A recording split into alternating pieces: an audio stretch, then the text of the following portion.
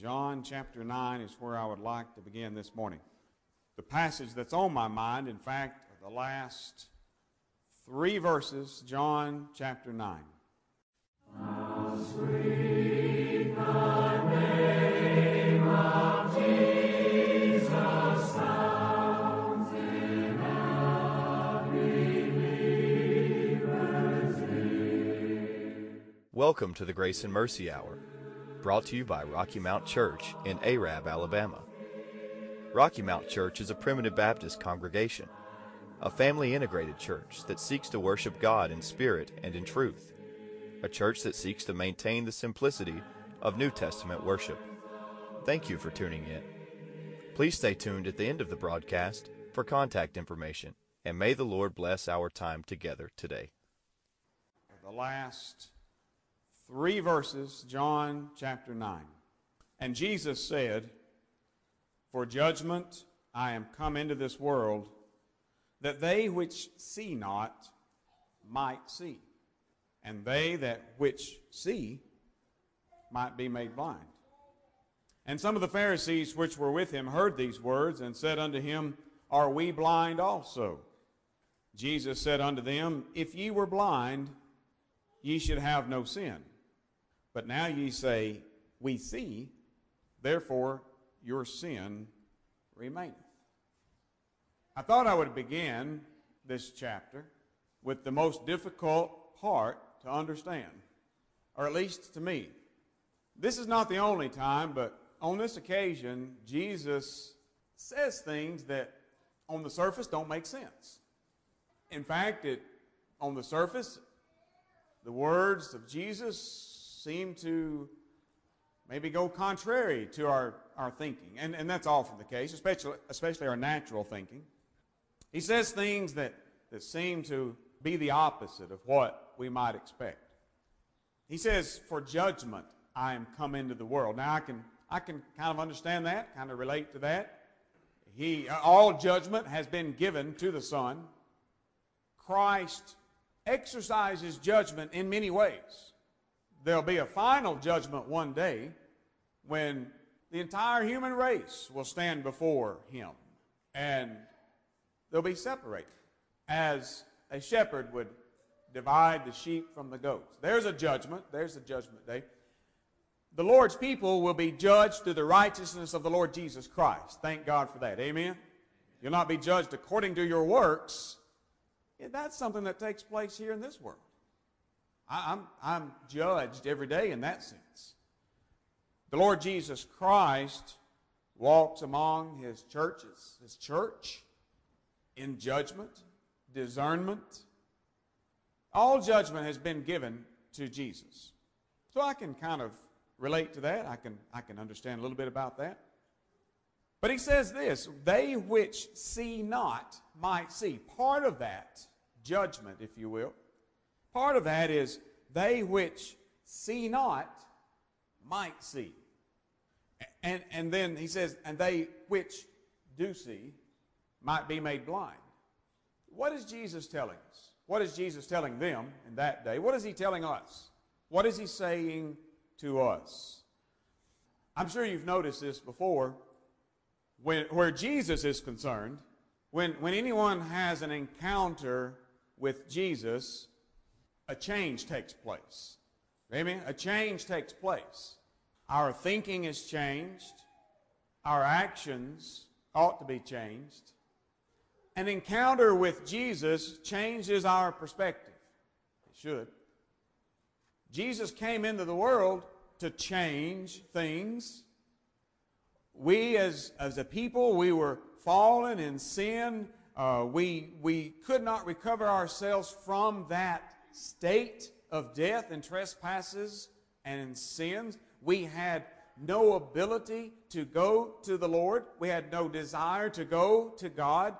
We were dead in our sins, and we could not do anything, did not want to do anything until we had life. Jesus came into the world that we might have life and that we might have it more abundantly. Jesus came into the world to redeem us from our sins. He changed our state. Then he comes to you personally and he changes your state. He changes your condition. Where Jesus is concerned, things change. People change. He changes people. Here he says that there are some that because of his coming into the world, because of his presence, there would be some which formerly did not see, but now they're going to see. But he says there were some who did see, and might I add, thought they did see, thought they could see. They're going to be made blind. And then verse 41 he says, or some of the Pharisees which were with him, they heard these things. They asked the question, well, are we blind also? That's kind of the question that I'd like for us to ponder this morning. I don't know if you're going to stand up and shout hallelujah during this message, but I hope that it'll stay with you when we leave. Jesus, he makes these statements, and these Pharisees ask the question. They're hearing something. They're not getting all of it. They're not understanding all of what Jesus is saying, but they got a pretty good idea that Jesus is talking about them.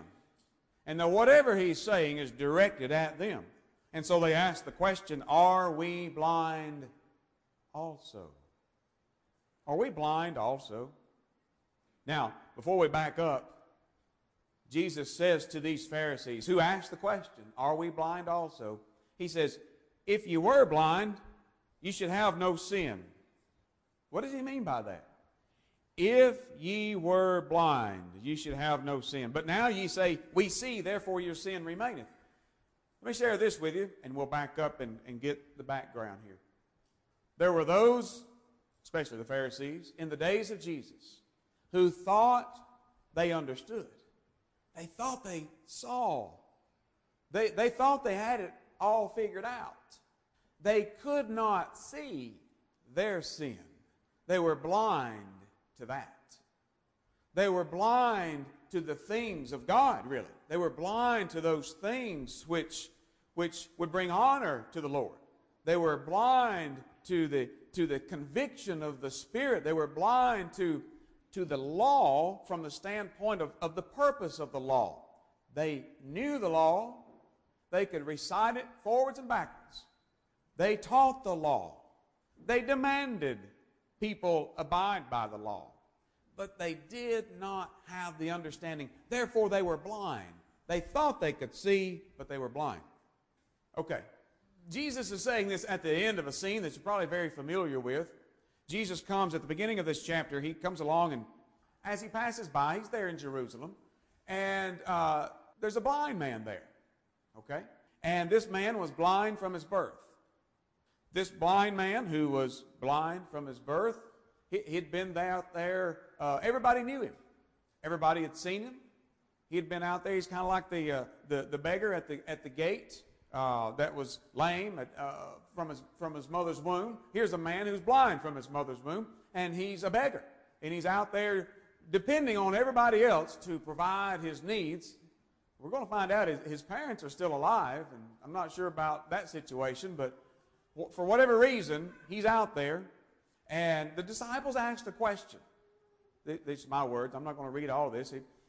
They asked the question, who did sin? They look at this blind man, and they assume that he's blind due to somebody's sin, either his own or his parents. And they asked Jesus the question, who sinned? Who sinned and caused this man to be blind? Him or his parents? And Jesus said, no, that's not the way it is. Neither his blindness is not due to his sin. In other words, a specific sin. That's, I guess, kind of obvious because he's been that way since birth. And his blindness is not due to something that his parents did. Jesus says, this blindness, he says, this is so that, careful about the language, he is saying that this man is blind, and we are here today looking at this blind man, talking about this blind man, and something else is about to happen to this blind man. We are here because so that God, the works of God, would be made manifest, would be made known. Okay? And when Jesus answers these questions, Jesus never said God caused that man to be blind. Okay, now God can do that. God has done that. But by virtue of the fact that this man was born into the human race, he was born with a sinful nature. And we live in a sin-cursed world. We have this sinful nature about us, and sin brings death and decay and destruction and all manner of bad things, okay?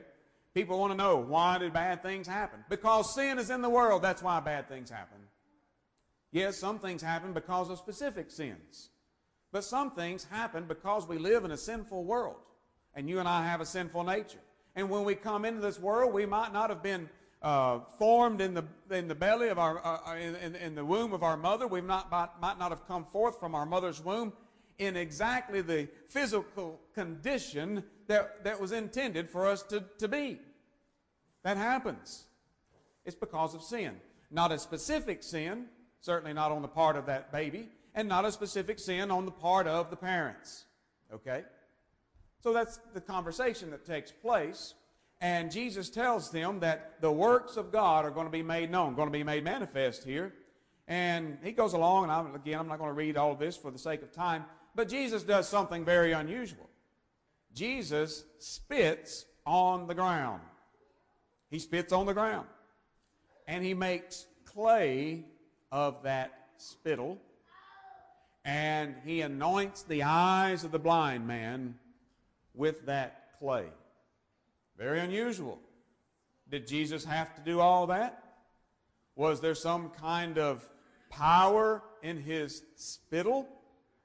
I don't think so. Was there something about the clay now mixed with his spittle that contained some kind of magical powers? I don't think so. Why did Jesus do that? Why did he go about this in this way?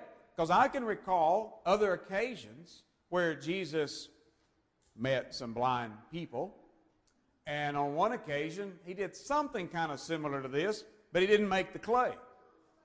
And then on another occasion he simply spoke, and the man was healed of his blindness. On this occasion he spits on the ground, makes clay out of that spittle, anoints the blind man's eyes, and then he's not done. And then he goes and tells them to go and wash in the pool of Siloam. Was there some kind of power in the water of the pool of Siloam? I don't think so. But after the man did all of that, he was healed of his blindness. He could see. And it says in verse 7, he did that, he washed, and he came seeing. Now this caused quite a stir there in Jerusalem. There were friends and neighbors that had seen this blind man. They had seen him out there begging, and now they see him walking along. He doesn't, I don't know, whatever he was using before. Nobody's helping him. He doesn't have a cane. He doesn't have a seeing eye dog. He doesn't have any of that. He has no need for any of that. He can see now. And everybody knows that was the man that used to be blind. But now he's walking along and he can see. And they're wondering. They're asking questions. Is that him? Looks like him. And he told them, it's me. I'm the one that was blind. And they asked him, well, how did this happen? How were thine eyes opened?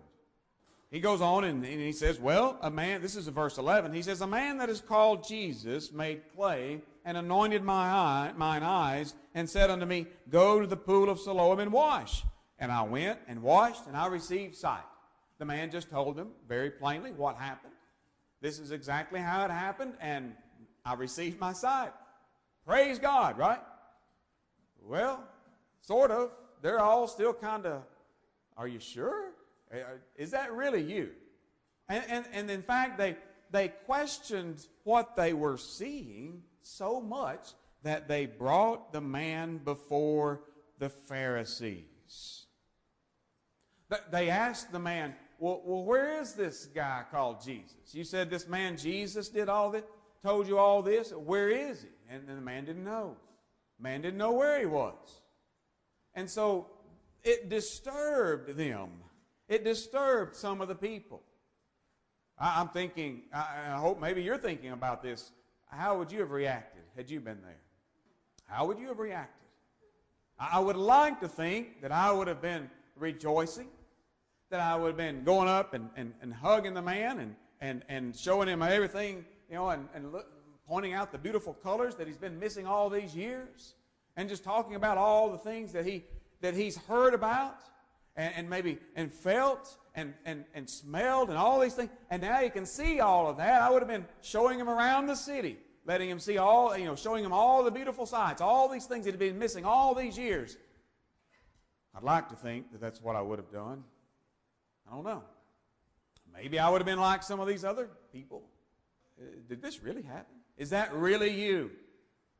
Let's go talk to the Pharisees about it. Well, that was a poor choice, right? That wasn't the thing to do. Go to the Pharisees about this thing. Well, they bring this man before the Pharisees, and kind of a longer story, hopefully getting shorter.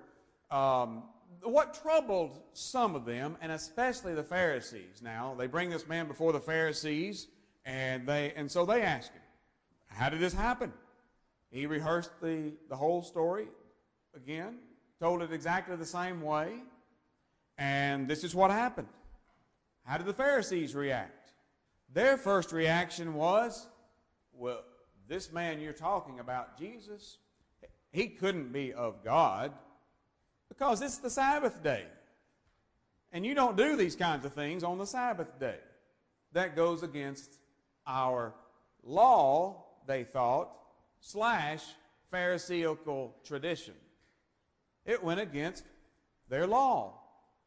Must not be of God. Couldn't have happened. If it did, he's working by the power of Satan. This man's not of God, or he wouldn't be breaking our Sabbath. He wouldn't be making that clay.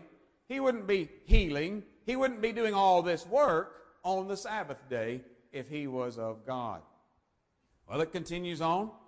And some of them asked. No, there actually was a division between the Pharisees, in the midst of the Pharisees. Some of them said, no, he can't be of God. Others said, well, it's clear that this man has been healed of his blindness. How can a man who is a sinner, how could one who you think might be a sinner perform this miracle? How can that be? And so there was a division among the Pharisees, and so they turned to this blind man again. Are you getting the scene? They're interrogating this man who used to be blind. They turned unto this blind man who now can see, and they ask him, well, what do you say? Some of us Pharisees, we say, he can't be of God. He's broken the Sabbath. Some of us Pharisees say, well, how can he do miracles like this if he wasn't of God? Blind man, former blind man, what do you think? What do you say about this man, Jesus? And he didn't know much, right? He just said, well, he's a prophet. And I think he's kind of saying that kind of in a form of question. He's a prophet? That's a pretty good guess, you know. He's a man of God. No doubt this man would have heard about some of the prophets of old being able to do similar miracles, do things like this, okay? And maybe he's a prophet. In other words, surely he is from God. He is sent from God, a man from God, surely, says the blind man. And then, so the Pharisees, they thought, well, he might answer some other way. So you know what they did? They began to attack, verbally, the blind man. Used to be blind man. They said, well, in verse 18, but the Jews did not believe concerning him that he had been blind. Well, you're an imposter. You're not really that man that had been out there for 40 years or however long it was. You're not really that guy that was sitting out there blind that's been begging all these years. You're an imposter. Somebody's trying to pull one over on us. Somebody's playing a trick on us. Someone's trying to deceive us. You're not really him. And then they called his parents. Now we're trying to get back to the end of this chapter, and we're going to continue on here. Then they called his parents. What are you thinking about this scene? Are you able to put yourself in this scene? How would you have been reacting? What would your response have been? What would your attitude have been? What would my attitude have been? So they called his parents. His parents answered, verse 20, we know that this is our son, and we know that he was born blind. But by what means he now seeth, we know not. We don't know how this happened. Or who hath opened his eyes? We know not. His parents were kind of like, yeah, he's ours and he was born blind, but we don't know what happened. We don't know how this came about. We do not know why he can now see. He's old enough. Ask him. We know they've already asked him twice, right? But he said, he is of age. Ask him. He shall speak for himself. We're not going to speak for him. And we're told here in Scripture that his parents reacted that way. They responded in that manner because they were afraid of the Pharisees. They were in fear of being cast out of the temple, of the house of God, of the synagogue, that they would be put out. They were in fear that they would be cast out, that they would be looked down upon. They were in that kind of fear of the religious leaders of the day. Unwilling to, now they couldn't deny the miracle. They could not deny that this was their son and that he was blind and that now he can now see. They couldn't deny that, right? But they didn't want to go any further. They didn't want to perceive in any way anybody have any kind of misunderstanding whatsoever, any implication at all that they believed that that man Jesus was a prophet or anything else. They didn't want to confirm that. They did not want to affirm that in front of these religious rulers. They were in that kind of fear. So they called the blind man, formerly blind man, back in front of them, and they said to this blind man, now listen to this. They said to this blind man, who was blind, says, give God the praise. This man, he said, this man you're talking about, we know that this man is a sinner. And what was his answer? I love this. Now, verse 25. He answered and said, whether he be a sinner or no, I know not. But one thing I know, that whereas I was blind, now I see. I love that, don't you? I love that. This man was physically blind. He was literally blinded. He didn't know much. He hardly knew anything at all. He didn't know anything about the man who healed him. He knew his name. But obviously he didn't know what he looked like. He couldn't spot him in a crowd because you remember he was sent to the pool of Siloam to wash the clay out of his eyes. That was a little ways on the other side of the city from where they were. And when he comes out of that pool and he can see Jesus is back over there somewhere, he never even saw Jesus.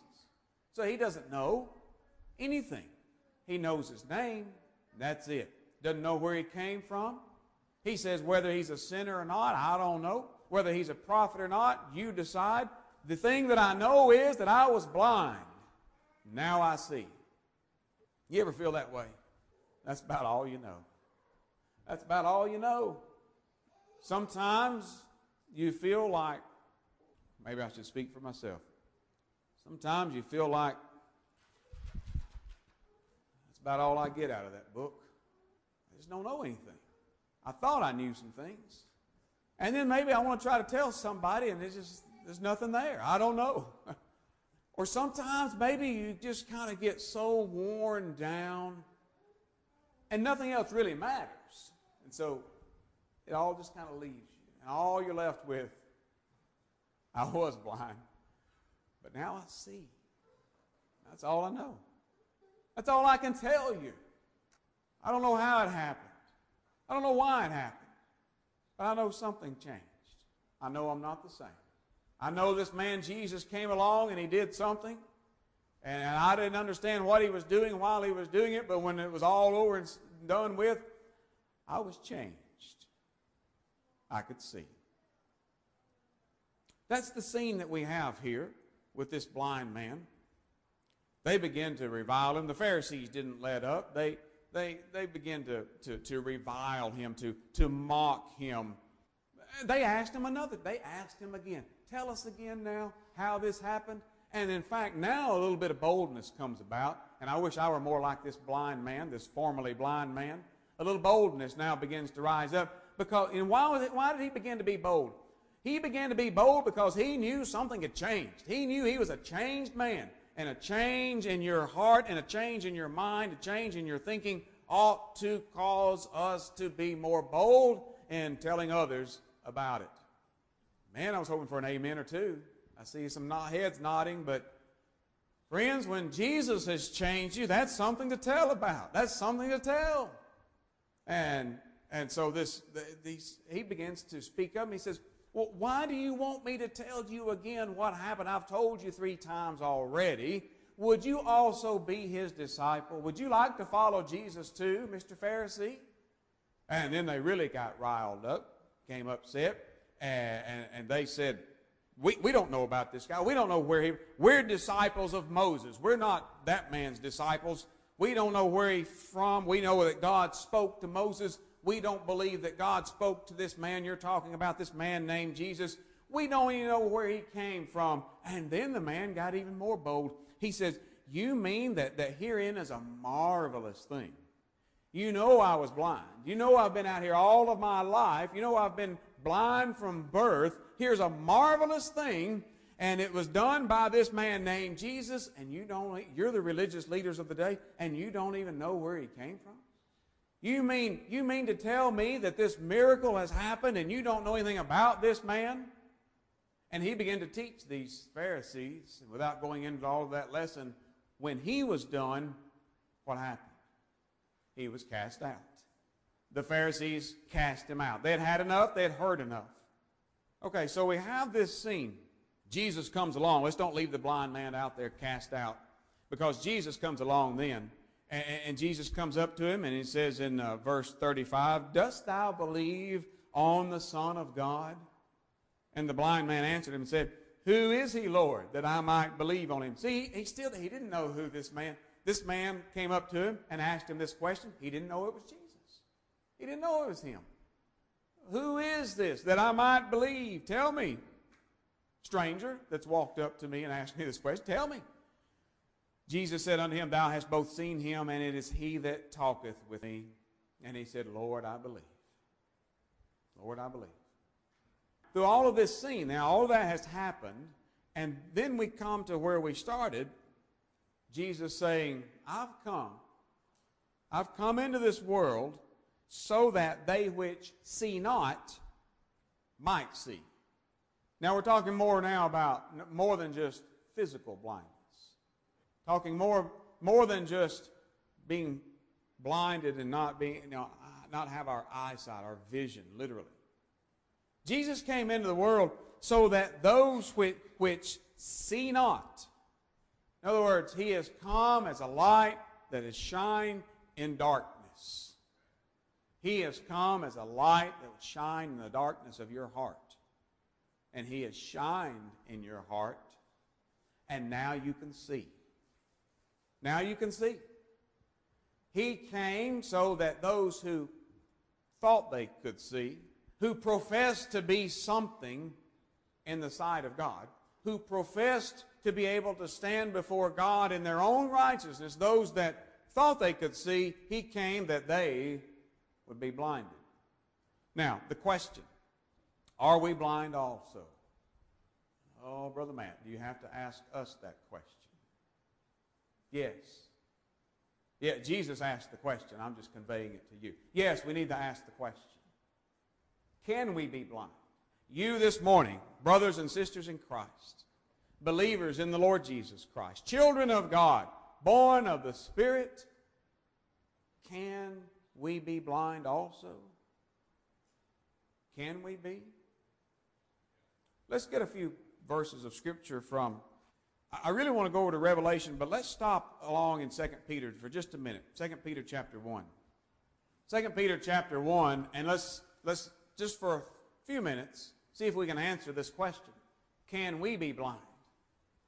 You know, I've talked with a few people over the years who, as they've gotten older, their eyesight begins to diminish and get weaker and weaker and more dim. And it's almost like, you know, real slow over a period of time. It's like your eyes just begin to close. You know, when I hear Elder J.L. Hopper is one just recently that has shared that with several of you probably, and I can't relate very much at all to that, but it bothers me. How would that be? Now, here was a blind man that's been blind all of his life, and now he can see. What if you could see all of your life, and then you become either gradually or maybe even suddenly blind, so that you could no longer see? That would be difficult at best. Our eyes, they let things come into the body, right? Come into the mind, come into the heart. Physically, spiritually, you name it. The eyes are very critical. And so it bothers me in many ways to think that I could lose that eyesight. That in fact, it would gradually become more and more dim. Spiritually, physically, the question is, are we blind also? Can we be blind also? In 2 Peter chapter 1, Peter is writing to those which have obtained like precious faith with us, just like us. He is writing to children of God who have received, the word literally means by divine allotment. By divine allotment. They start writing to those who have faith, who have been born of the Spirit. Faith being a fruit of the Spirit. Faith being evidence of the presence of the Spirit, the existence of the Spirit within the heart. He's writing to children of God, and he is encouraging them. He is exhorting them. First of all, he reminds them that God has given us all things that we need. All things pertaining to godliness. He says, unto life and godliness. What I wanted is beginning with verse 5. Peter exhorts children of God. He's exhorting you. He is exhorting me to do something with what God has given us. And he starts with, he says, with diligence. With all diligence. Follow with me now. Peter says, I'm going to tell you something you need to do. I want to encourage you to do this. But I want to encourage you to do it with all earnestness, with all sincerity, with great commitment, an earnest commitment on your part. You do this. He says, add to your faith. There's something that you can do to add to the faith that God has given you. And Peter says, that's what I want you to do. He says, I want you to add to your faith virtue. What is virtue? I'm not going to spend a lot of time on this, but just very quickly. He says, add to your faith virtue. I don't know if you remember or not. I've shared this with you a couple of times over the years, but virtue, here's a definition for you. You might come up with a better one. Virtue is an unwavering commitment to do that which is right, according to God's Word, to do that which is right in spite of the obstacles and regardless of the consequences. Write that down. Virtue, an unwavering commitment to do that which is right in spite of the obstacles, regardless of the consequences. Peter says, add that. You've got faith, exercise that faith, and add to that faith this virtue, that kind of commitment to that which is right. He says, add to your virtue knowledge. We want to have this commitment to that which is right, but we need to know what is right. All right? We need the knowledge. We need the knowledge from God's Word to help us discern what is right and what is wrong. So add knowledge. And he says, and to knowledge, temperance, self-control. Especially self-control of our natural desires. Okay? Self-control. That's a tough one, isn't it? That's a tough one. I might can add an earnest and sincere commitment. Man, I can get pumped up and primed and ready to make that commitment, and I can study God's Word, and I can gain all that knowledge, but then I've got to control, because there's something within me that wants to fight against what I'm trying to do. There's something within me, this sinful flesh of mine. I've got to have self-control. Okay? So add temperance. Now you can apply that in a couple of other ways probably, but and then to temperance, patience. Patience, patience, patience. Always patience. You know, patience and humility and sacrifice goes a long way, don't they? Think about it. patience and humility and sacrifice goes a long ways in this life. He says, add patience. And it would be good for us if we would exercise what God has given us so that we can add patience, so we can strengthen our patience, build up our patience, because otherwise the Bible tells us that tribulation worketh patience. And I'd rather learn patience some other way than to have to go through a lot of tribulations, wouldn't you? But tribulation does teach us patience. But he says, add patience. And he says to patience, godliness, and to godliness, brotherly kindness. That's that love and brotherly, that's that godly affection that you show as brothers and sisters in Christ. Brotherly kindness. And to brotherly kindness, charity. Now he lists all those things, and we could, you could do a sermon, somebody could, on each one of those probably. But what he says then after all of that, after you add all of these things, he says this, for if these things be in you and abound, they make you that you be neither be barren nor unfruitful. You shall be neither barren nor unfruitful in the knowledge of our Lord Jesus Christ. Is that your desire? You want to be fruitful, right? You want to bear fruit. You don't want to be barren. You want to be bearing fruit in the knowledge of our Lord Jesus Christ. But here's what we want in verse 9. But he that lacketh these things, the one, if I fail to do these things, if you fail to do these things, to whatever extent I am lacking, to whatever extent that I am failing to exercise these things that God has given me, and then to add to that, to strengthen it, and I think that's really what it boils down to. It's not like we're reaching out there somewhere outside of ourselves and taking something in and making it our own. We're taking what God has given us. To add something in this sense is to allow it to be drawn out. It's to draw it out. Okay? If I fail to do that, and to whatever extent that I do fail to do that, he says, he that lacketh these things is blind. Can we be blinded? Yes. I don't want to be blind. I don't like the idea of being blind in any way. Peter has just told us a fairly straightforward remedy to blindness. To whatever extent that I am lacking in these things, that is to the extent to which I am blinded and cannot see afar off. As far as I can see might be right here in front of my face. I can't see out there.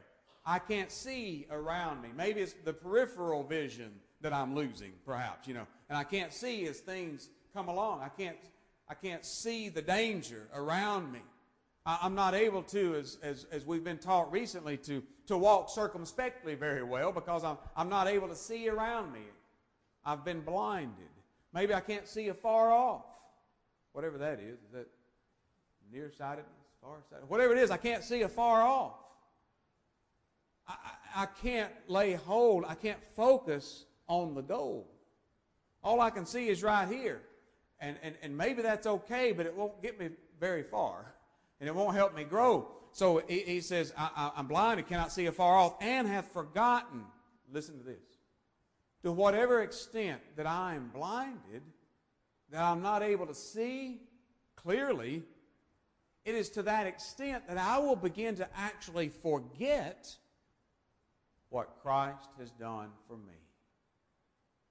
And that's blindness indeed. To forget the sacrifice that Jesus Christ made on the cross.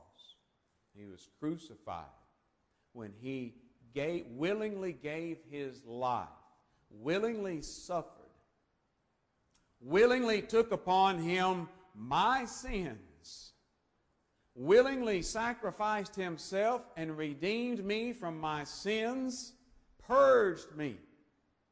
I can fail to do some of these things, and to whatever extent that I do fail to do these things, I am in danger of actually forgetting what Christ has done for me. I may not academically forget, but I'm going to begin to lose the effect that it has on my life and the decisions I make and the things that I do and the things that I allow even more to blind me. Okay? So yeah, I can be blinded. He says, wherefore the rather, brethren, give diligence to make your calling and election sure.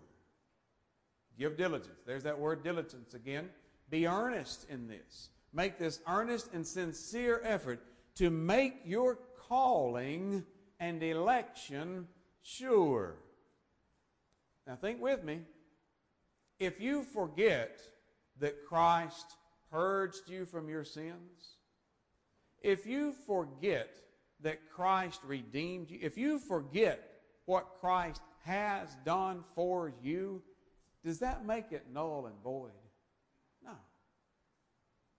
Child of God, if we can be blinded, even to the point that Peter says we might forget that we have been purged from our old sins, does that mean we're no longer purged?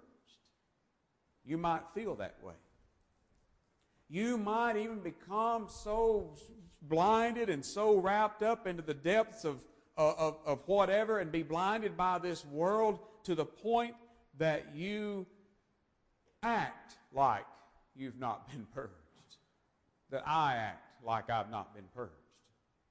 When he says give diligence to make your calling and election sure, is he telling us you better do all of this so that God doesn't revoke his call?